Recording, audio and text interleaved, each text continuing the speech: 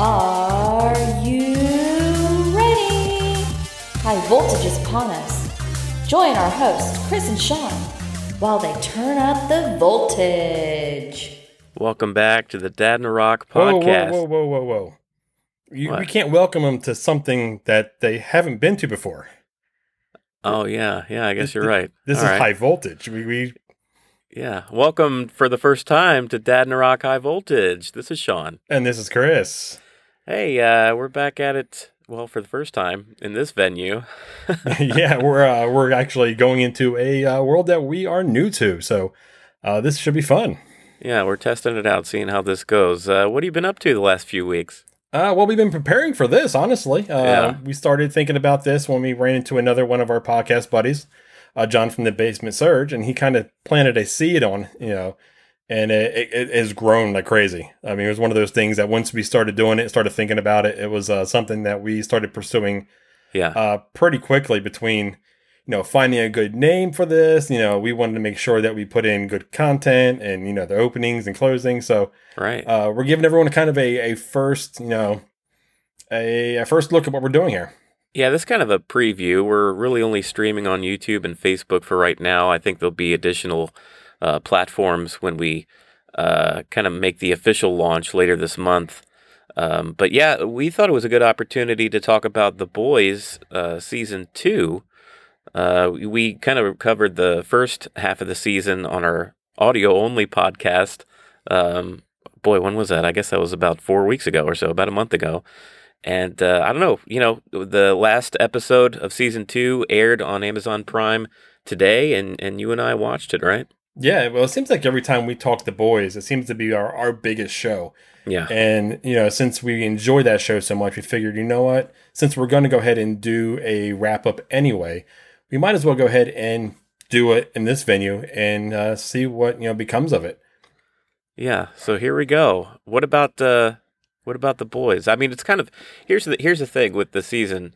It's like when you were talking about or reviewing a bunch of episodes in kind of like one sit-down session, your mind just is like melded with all the different plot points, and it's kind of hard to like keep track. I know the first time we talked about it, we discussed character arcs throughout the opening of Season 2 and throughout the first 4 episodes. But I guess we'll try to do the same thing. Where did we leave Butcher when beginning of episode 4? Well, or Butcher, beginning of episode 5, anyway. Yeah. I mean, Butcher pretty much, his character completely arced. He went from looking for Becca, finding Becca, and Becca refusing to leave because he wouldn't take her son with him. Yeah. So we went back and he had to figure out what he's doing. So when we picked up with him in episode 5, he was completely lost. He didn't know what to do. He left the boys. Yeah. He went to his, I think his aunt's house, and was just like, he's seen his bulldog that apparently is big news in the comics that people were really jonesing to see. Yeah. I knew nothing of the bulldog because I'm now purposely staying away from, the graphic novels and everything. So I don't know what's coming because I want to be made angry. Enjoy it. I mean, this show brings out every emotion in me that can possibly happen. And it irritates me and I love it for some reason. I can't explain it. Well, I mean, they just do a good job. It's just a good show. Earlier today, I was talking to Christina and our aunt Deanna, and she was like, my aunt was like, "Is that a good show?" And I was like, "Yeah, it's really good." But I don't know if I could suggest it to her because it's like, well, it is super gory and ultra violent, and there's some sex, and well, I don't know, but I like it. It's funny you say that because I was sitting there watching the season finale today with Janessa. And I see her watching it, and I catch it from time to time. She did it with Game of Thrones a lot. Yeah. But not to the extent she was doing today. She was watching as in like her phone was down. And I looked over and I was like, "You are weirdly intrigued in this, aren't you?" And she said, "I am very weirdly intrigued in this." Yeah. And I was There's some depraved characters. I feel like maybe that's a good litmus test. If you were okay with some of the things, some of the characters, and if you were intrigued by watching Game of Thrones and you weren't turned off by, all the sex and violence, if you were okay with it and were just more into it with the plot and ongoing, character arcs and stuff, I think you'd enjoy The Boys a lot. Yeah, no, it was one of those things. And she's notorious for doing this to me. She'll stop me halfway through like an episode, and she's like, "What just happened? What's going on?" So I gotta pause it, and then like, for instance, with it being the last episode of this season, I had to somehow sum up all of the first season and almost a whole second season to get her to understand what was going on in this scene. And there was no way for me to do so. Right. I know I did a terrible job at it because she kind of gave me that, okay. Yeah. I mean, what can you do? Honestly, there's so many episodes you're trying to recap at once. It's hard to, not only this season, but there's a whole previous first season. Yeah, I mean, we're looking at 15 episodes. seasons, 15 and a half seasons encapsulated into a 5-minute explanation. Right. Not this show. There's no way. Yeah.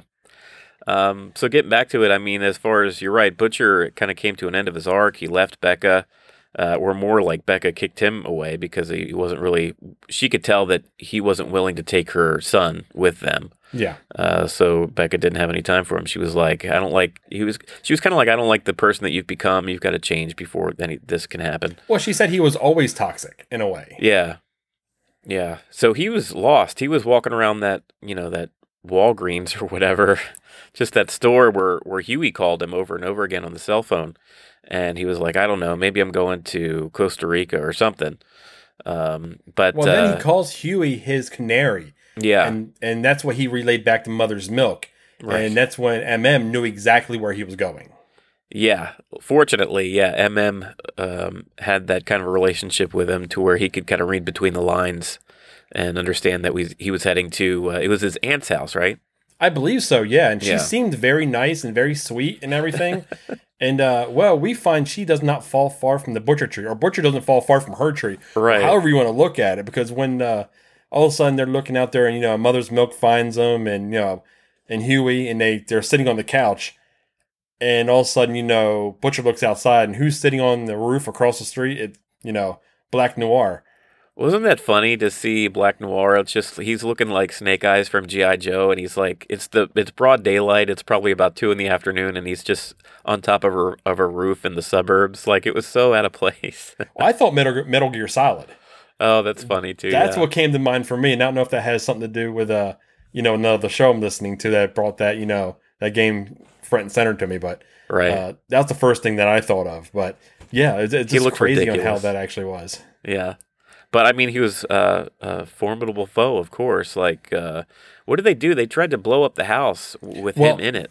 They went to the basement into the drug den. Come to find out, and the house is rigged all over the place, and it just kept blowing up. He kept on walking through it, and it wasn't phasing him.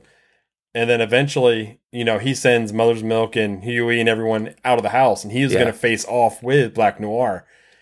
And he's getting, I think he's pretty much going to, getting his butt kicked. And then he calls Stan Edgar and says, I've got this information. You call off your dog or it's going to be released.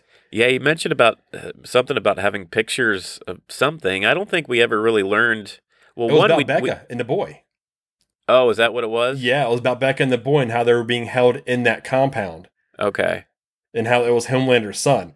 So he had the leverage to go ahead and, basically save himself and be able to get out of the situation he's in. And he's the best at getting out of some slimy situations. Oh, yeah. He's slippery. But I mean, even like the episode we just seen, he's still holding information where he can sit down with Stan Edgar in the same room, knowing out the window there's, snipers ready to take him out. Yeah. And he will stand toe-to-toe with, the head of Vault without, being scared about it at all. Yeah, that's kind of an interesting relationship. I almost feel like Stan Edgar would prefer to have Butcher as a piece on the board. You know what I mean? Even though Butcher doesn't work for Vought, it's almost like he enjoys having that wild card out there to where he knows it's like one more card to play or sort of insurance against Homelander. Like, the boys at the end of the day, if it was just a plain fight between the boys and Homelander, I'm sure Homelander would probably win. But to have that force out there just to, I don't know, cause ruckus, I think he enjoys having him. Well, he's not normal, nor neither are the boys. They're not scared of Homelander or Black Noir or any of them or Stormfront. They're there to go ahead and stand in their way, come hell or high water. they're not going to let them take them down. If they die, and they basically become martyrs, right? And they don't really care. Yeah, a couple more points in that episode 5, as far as the on the superhero, the Seven side of things. There was A-Train finally getting retired. I guess they were filming that movie, right, Dawn of the Seven. And for some reason, a movie about the Dawn of the Seven, you see A-Train leaving. That was kind of a nice aside, kind of watching them film this bad movie. But yeah, A-Train leaves, and I guess we'll talk a little bit more about it. I guess we could just talk more about A-Train in general and kind of his arc. But he ends up joining up with the Deep in that Scientology-like cult. Yeah. So what do they call themselves? I even forget what the name of it is. Oh, I didn't even write it down. The Church of the something. It's Church of the Light or something like that. Yeah, it's something insignificant. We'll just go ahead and say it. It's similar to. It's an allegory to Scientology. Yeah, exactly. And they get him going. They try to rehab him. They go through the whole thing. They actually bring on. He's there with the Deep. So the Deep and A-Train are together now. Yeah. And they're trying to get him back into Seven because come to find out the guy that is leading this group has got connections inside to Stan Edgar. Right. He's at least able to get a meeting with them. Yeah. Which, we're never quite told exactly what the relationship is or how this Church of the Light kind of ties in with Vought as a company.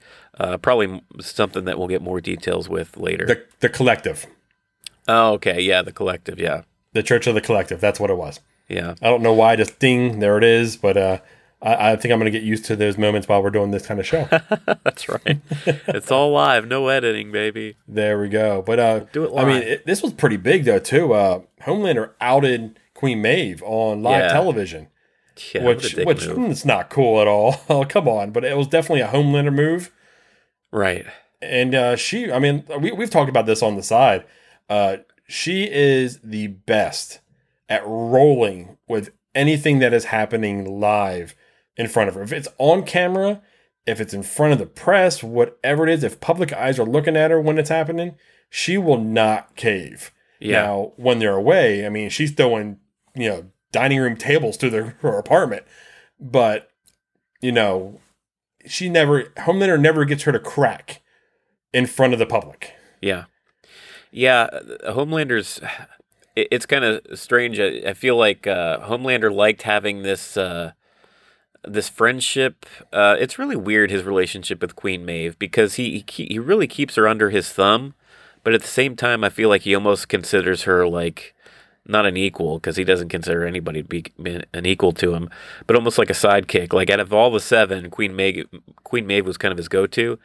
And for her to keep something from him as far as this relationship that she's had, it's almost like his punishment. Like, okay, were you going to have this relationship? I'm just going to like put it out there for the world to see and like shove it down your throat, because then it gets all corporified, right? It's all corporate, where Vought like embraces it. Now, there's, proud flags on boxes of lasagna with Queen Maeve on it. It becomes everything. It becomes a movie, and I mean, they run with this. They're like, we're going to go ahead and do the best we can with this, because now, we have, the rainbow flag within the 7. Right. And they're running with it for all the wrong reasons. Yeah, while, Queen Maeve's girlfriend, I forget her name, but that was the last thing that she wanted. Like, she didn't want to be some celebrity or, be like the spokesperson for being in a relationship or a lesbian relationship with anyone, including Queen Maeve. So it's really just kind of forcing them into a position that they just didn't want to be in. And it was just an awful move. And it kind of, it pushed that web it pushed that, that stake, kind of that wedge in between Queen Maeve and Homelander even more. I mean, you saw it last season when they were both on that plane. Oh, yeah, during that scene.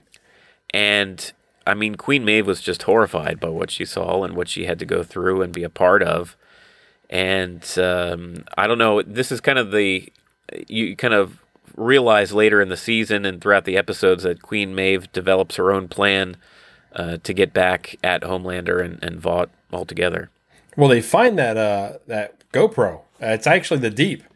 finds that GoPro of that guy recording what was happening on that said airplane when, moments before it crashed. Yeah. On how Homelander took Maeve off, and they didn't make any effort to save anybody when they could have saved, at least, that little girl or that mother. They could have saved a few. And seeing that she has that information now, and it was actually, I guess she downloaded it on her phone, and her girlfriend found it, and that was a pretty big, eye opener to her. Right. What are you going through? And she's finally seeing her for what she is in the tower. Yeah. Yeah. So that was a lot that happened in episode 5 and kind of, kicked off the second part of the season.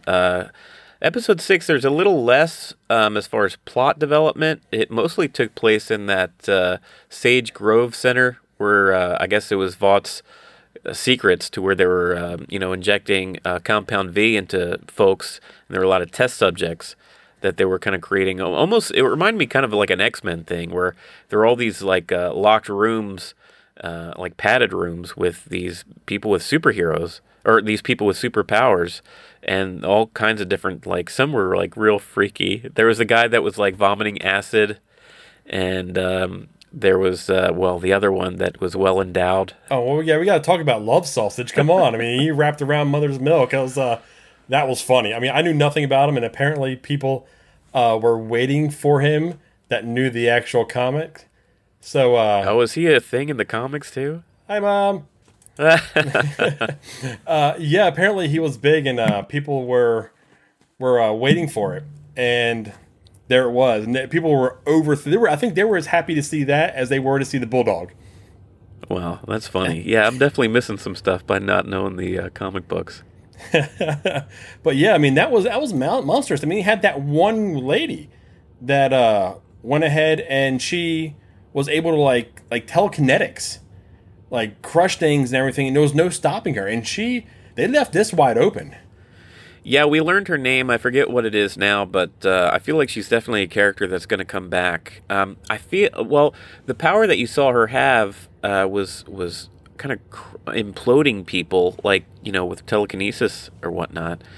And earlier in the season, when they were talking to, do you remember that character's name where her head exploded? Anyway, it was one of Butcher's informants that he worked with a lot. Susan Rayner, yeah.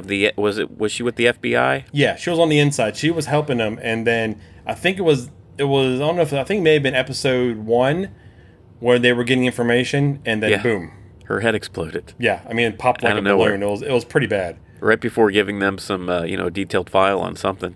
Yeah, and so I think you're kind of meant to think that this character that we see in Sage Grove is the same character that did that. But turns out, we'll talk about it later, was a bit of a red herring. Yeah. I mean, we learned a lot more about what's going on with this head popping incident. My head exploded when I found out what the truth was behind that. Yeah. But I mean, we're kind of skirting around the thing here. We got to talk about Stormfront. Oh, I mean,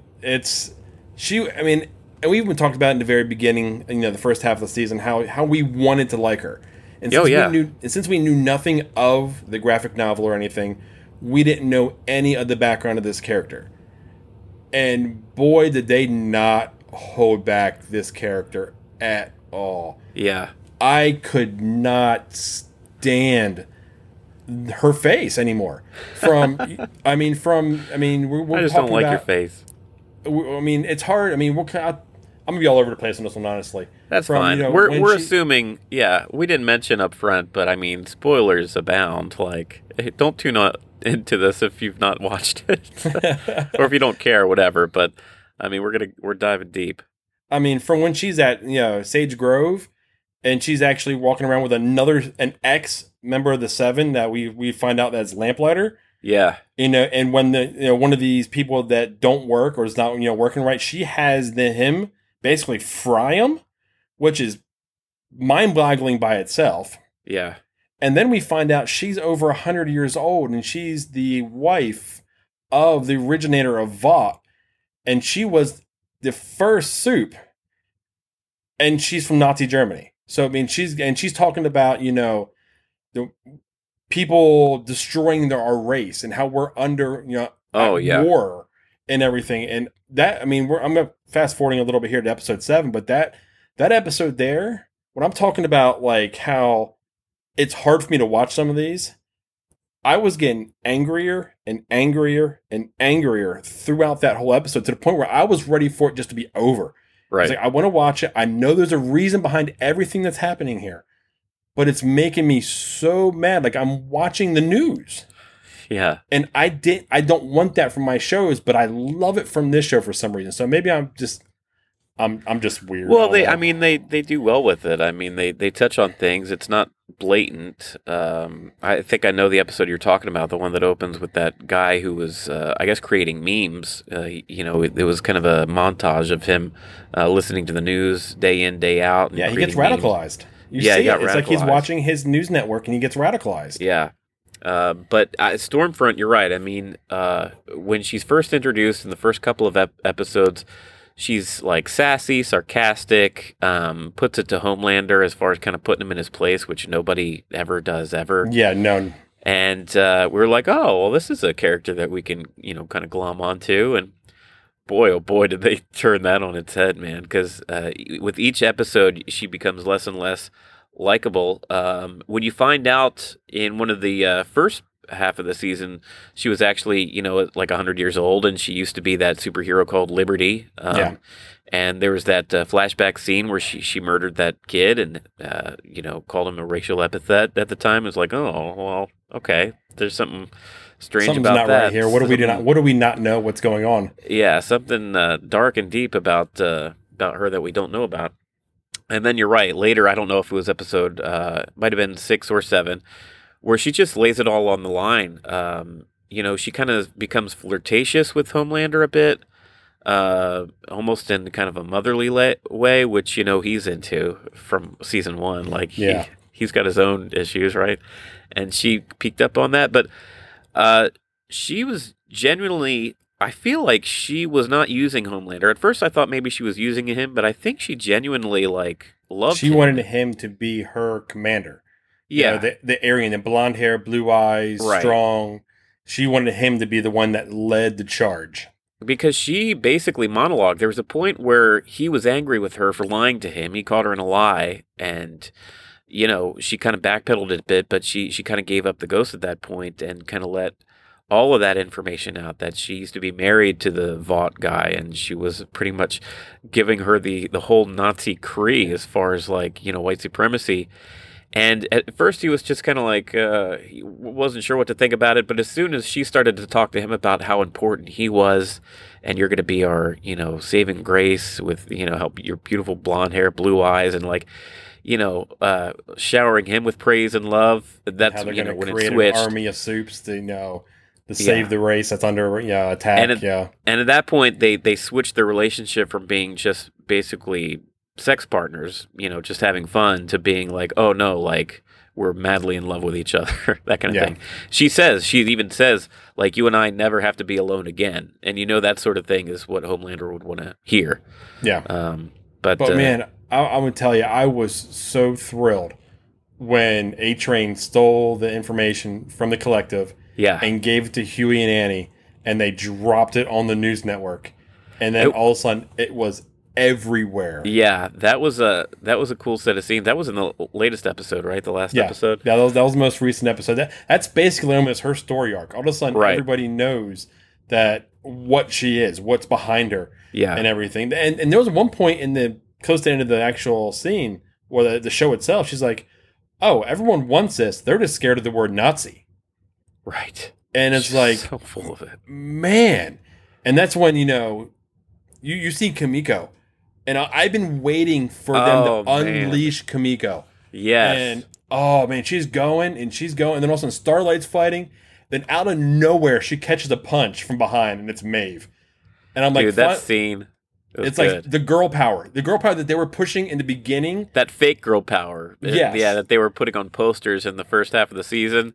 Then it was unleashed in its real raw form. And even Frenchie was like, oh, girls can get it done. Well, Janessa was like, whoa, okay. So the guys aren't going to do anything, and the girls are going to kick some ass. Well, I mean, what can they do? It's like, Stormfront was like uber powerful, like probably only second to Homelander himself. Yeah.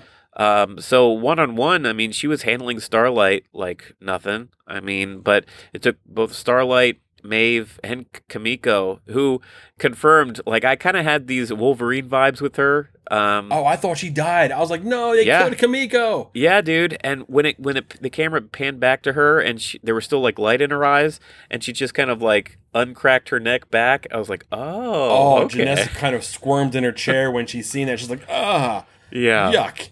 But yeah, all of a sudden, when Stormfront's getting the living crap kicked out. I mean, they basically they beat her, but she took off. Right. And she was out there and gone. And next thing you know, she shows up with Becca and Ryan.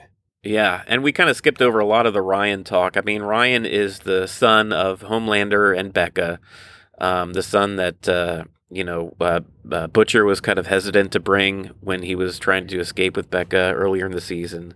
And he does have superpowers. And essentially it's a struggle where Vought wanted to kind of a sequel to Homelander without him being so messed up, because Homelander was raised by these doctors that didn't really care about him or show him any kind of love. Yeah. So he grew up to be this just horrible person. So like, okay, well, let's take two and make another Homelander, but actually raise him in a nice home with a loving mother, and maybe he'll turn out okay. Without Homelander knowing that, what's going on. They tried to hide it from him. And, you're not hiding anything from this dude. He's going to figure out something. Yeah, eventually Stormfront and Homelander, they go back to the house and they just take Ryan away from Becca. Oh, that pissed me off so much. Yeah. That was another thing. It was that same episode. It just started burning at me. It's like you see, him being taken from his mother. Right. And just like the scene with Butcher and his dad, those scenes were ones that were making me more and more angry. I was like, that was a rough episode, yeah. Yeah. I mean, that was pretty bad. But you don't know what Ryan's powers are. You've seen his eyes glow before. Yeah. But you also seen Homelander throw him off the roof and he did nothing. Right. Or like when he's in the yard and he's telling him to concentrate. And he's trying to teach him how to, I don't know, blow up this little figure or make it move or do whatever it is. Yeah, think about somebody you really hate. And he didn't have the same experience as Homelander did as a kid. So the kid doesn't have hate in his heart. So Homelander's having a tough time. See you later. Whoa. Well, yeah, we sure do. Yeah. Yeah, I mean, because I think he even said, that's a swear word. I got to put something in a jar if I hate something, which is you can tell he's being raised right. Right. So that whole thing goes down. But when Stormfront is basically trying to kill Becca, and she loves those words. I like seeing the light go out. Yeah. And all of a sudden you see Ryan and his eyes start glowing. And all of a sudden it's like he goes supernova. Right. And I'm like, what just happened? Who's alive? Who's not alive? Butcher was there. Butcher was there. Stormfront was there. His mom was there. Who's gone? Yeah, everything goes to white, and you find that Stormfront is kind of laying in she's like a burnt husk of what she used to be. She's got her legs missing. She's like completely burned up. She had an eye gouged out from Becca. That's one, Oh yeah, she got stabbed in the eye. Oh, that was awesome. Yeah. And I guess during that blast, whatever hold that Stormfront had on Becca's neck, she like ripped a chunk of flesh out of Becca's neck, so she was bleeding out from the neck and she was dying. Butcher is there, and he goes back and forth in emotions. Like he rushes to her rescue, he screams for somebody to help, and we never see Butcher like this. We always see Butcher composed. You may see kind of angry, but Butcher just he totally lost it. Well, when you talk about Butcher like that, it came to a point earlier in the episode when he said, "I struck a deal with Edgar." And he said, "Get out of here. I'll deal with Edgar. You guys go." Right. So mean, you're seeing levels of Butcher that is amazing. You see how many layers and how in depth this one character is, and it's the writing is phenomenal on this show. Yeah, I think that's kind of one of the bigger aspects. It's hard because on the surface, this show is like a lot of flashbang, gore, violence, and like some sex, a little bit of it, not a lot of it. Not much. But it's got this like kind of like bloody, glossy glow to it that's enticing. But you don't realize, like, as far as the character and the story arcs, it's like it's intricately plotted, and it's such a fun watch, man. You can't stop watching it. Yeah, you're gonna hit, like I said earlier, you're gonna hit every single emotion. Yeah. While watching one episode, let alone the whole series. Yeah. So we should probably try to like wrap up the season. I know we skipped a ton, and we kind of reviewed a lot of episodes and kind of mashed them all together, but. Where are we left at the end of episode 8 here, leaving season episode 2? 8, I mean, we can't talk about the end of episode 8 without quickly recalling episode 7. The hearings. When they're actually all in the Senate hearings, and all of a sudden, the scientist who basically raised Homelander is getting ready to testify about what's going on. And then you have heads popping everywhere. Right. People are dying. It's spraying everywhere. The senator that is trying to go ahead and, bring everything to light, the Senator Newman, she's trying to bring everything to light. She's trying to hold them accountable, and she survives. But at the end of episode 8, the season finale, we find out why she survived. Right. She's a soup. She's the one that's doing the popping. She's got the needle and the balloons. Yeah, she's the head popper. Yeah, and Huey goes to work for her. Yeah. Well, no one has any idea. Yeah. I mean, I'm so intrigued to see where they go from here. What's going to happen? Where do they take her character? Is Huey going to walk away? Is Huey going to be not a part of the boys directly?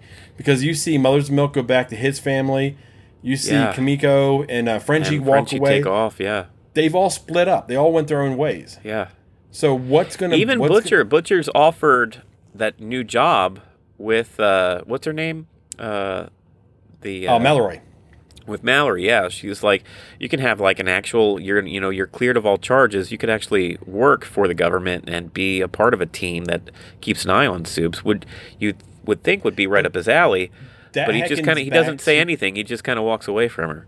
That heckens back to the team that happened when that had Frenchie on it, that had Butcher on it, that had Mother's Milk on it. Yeah. That actually, when things went bad and Lamplighter actually torched her grandkids on accident, thinking it was actually her. So I can see why he didn't have a response immediately. And I'm shocked that she's willing to go ahead and lead a team like that again after how badly it went the first time. Yeah, that's true. That's true. So basically the way season 2 ends is everybody's kind of split apart.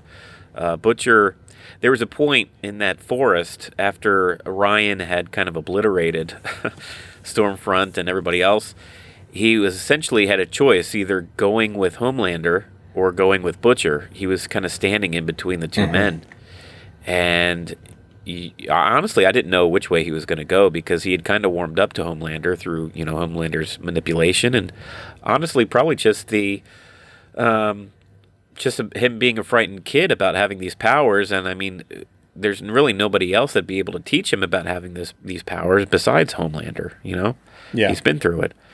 So I can see that why he would want to, but he ends up going to Butcher because he sees that, Becca, his mother, introduced Butcher as her husband, and she knows that, this is somebody that her mother loved and somebody that tried to protect his mother. And he got the creepy vibes from Homelander, more than once. Yeah.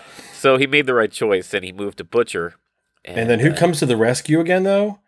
Maeve comes in again. She was MVP for this final episode. Yeah. Honestly, the biggest issue we had with Maeve was she was complicit by not acting in prior episodes and prior seasons. Yeah. Now she's actually standing up and doing what's right and trying to check Homelander because now she has that video and you see Homelander's eyes boiling. He knows what's going to happen if that gets out. And can you imagine? And that's he let Ryan and he let Butcher go off with Ryan. He's in such a place now. Queen Maeve has put him in where he actually let Butcher go again. This time it wasn't his choice. Basically, he just had to bite the bullet and do it. And then he let Starlight and Queen Maeve back into the Seven in a press conference, and he had just to go on and apologize to Starlight for calling her out. And I know you guys are true friends, and you could just see through his face how this is just so painful for him. He skipped over the dramatic part of the episode when he's standing on top of a building saying he can do whatever he wants to do. Yeah. And we'll just leave it at that. We if you watch the show, you know what we're talking about. Yeah. Thanks for bringing it up. I skipped it on intentionally, and you brought it up anyway. Oh, you know I'm going to. That's awesome. We didn't get too deep into it, but it becomes a shower for somebody. Oh, gross. But I mean, dude, guys, this was The Boys season 2. The second half of it. It was amazing. I mean, I know we have a ways to go before we get the second, the season 3. I know it's already been renewed for season 3. Yeah. We're curious where they go with it because everything's up in the air. Everyone went on their own. They're no longer wanted men. All their crimes have been erased, so they are free to do as they will. But there's got to be something that happens that brings them back together. And I don't know if you could have ended the season any better way. Honestly, I thought this was a really good season, and it leaves you wanting more. Like, that's exactly what a show should do. Like, I can't wait to see what happens in season 3 with all of these characters. Yeah, I mean, almost like they wrote it thinking, what if there's not a season 3? How do we wrap this up and give them a satisfying ending, but leave it open for, a season 3 if season 3 happens? And it has. Yeah, and this, I think I've said it on the first part of this review. The ratings are up like 98% from last year. Yeah. So as long as the ratings are that high, Amazon's going to keep on. They're going to keep on going. So we're going to have a season 2. Now, I hope they don't run it too long. I hope they know when the end should be and they cut it off rather than pulling a Walking Dead. Right. Just go on and on. Exactly. Just try to milk that cow as long as you can. Yeah. Okay, guys. Well, I mean, I hope you guys enjoyed, listening to us here. This was fun. I don't think we crapped the bed as much as we were afraid we were going to. Yeah, we did all right. Yeah, but we're going to be doing this regularly. This was kind of our first time. We were just go ahead and dipping our foot in the pool to see how it goes, if there was any technical issues or anything. If you guys listen to the Dad in the Rock podcast, if you don't, we should, for What's one. wrong with you? Check us out. We're everywhere. I mean, at dadintherock.com, it's going to have links to everything for us. And we are going to be doing this 10:30 every Friday night, reviewing The Mandalorian Season 2. So if you enjoy that, by all means, check us out and see what our thoughts are. Comment on it. If you go ahead and you put up a comment, we'll go ahead and we'll talk about it as well. And we'll go from there. Yeah, you could see my mom chime in earlier in the episode. She did it again. She went ahead and said we did a great job. Oh, thanks. Which is Mom. awesome. Motherly love. We like that. My mom loves everything I do. Hey, what about me? No, not you. She just likes me. But no, you're right. I mean, check us out live. It's interactive. I mean, make comments and we'll, do our best to kind of address stuff. It's a live format. It's fun. It's a different kind of thing than just kind of the audio podcast. So, I can speak for Chris. I know we're both excited to test this out week to week and grow the video podcast as well. Okay, guys. Well, I think that's a good place to say the Dad in the Rock High Voltage is signing off for the evening. You guys have a nice night now. See ya. Bye now.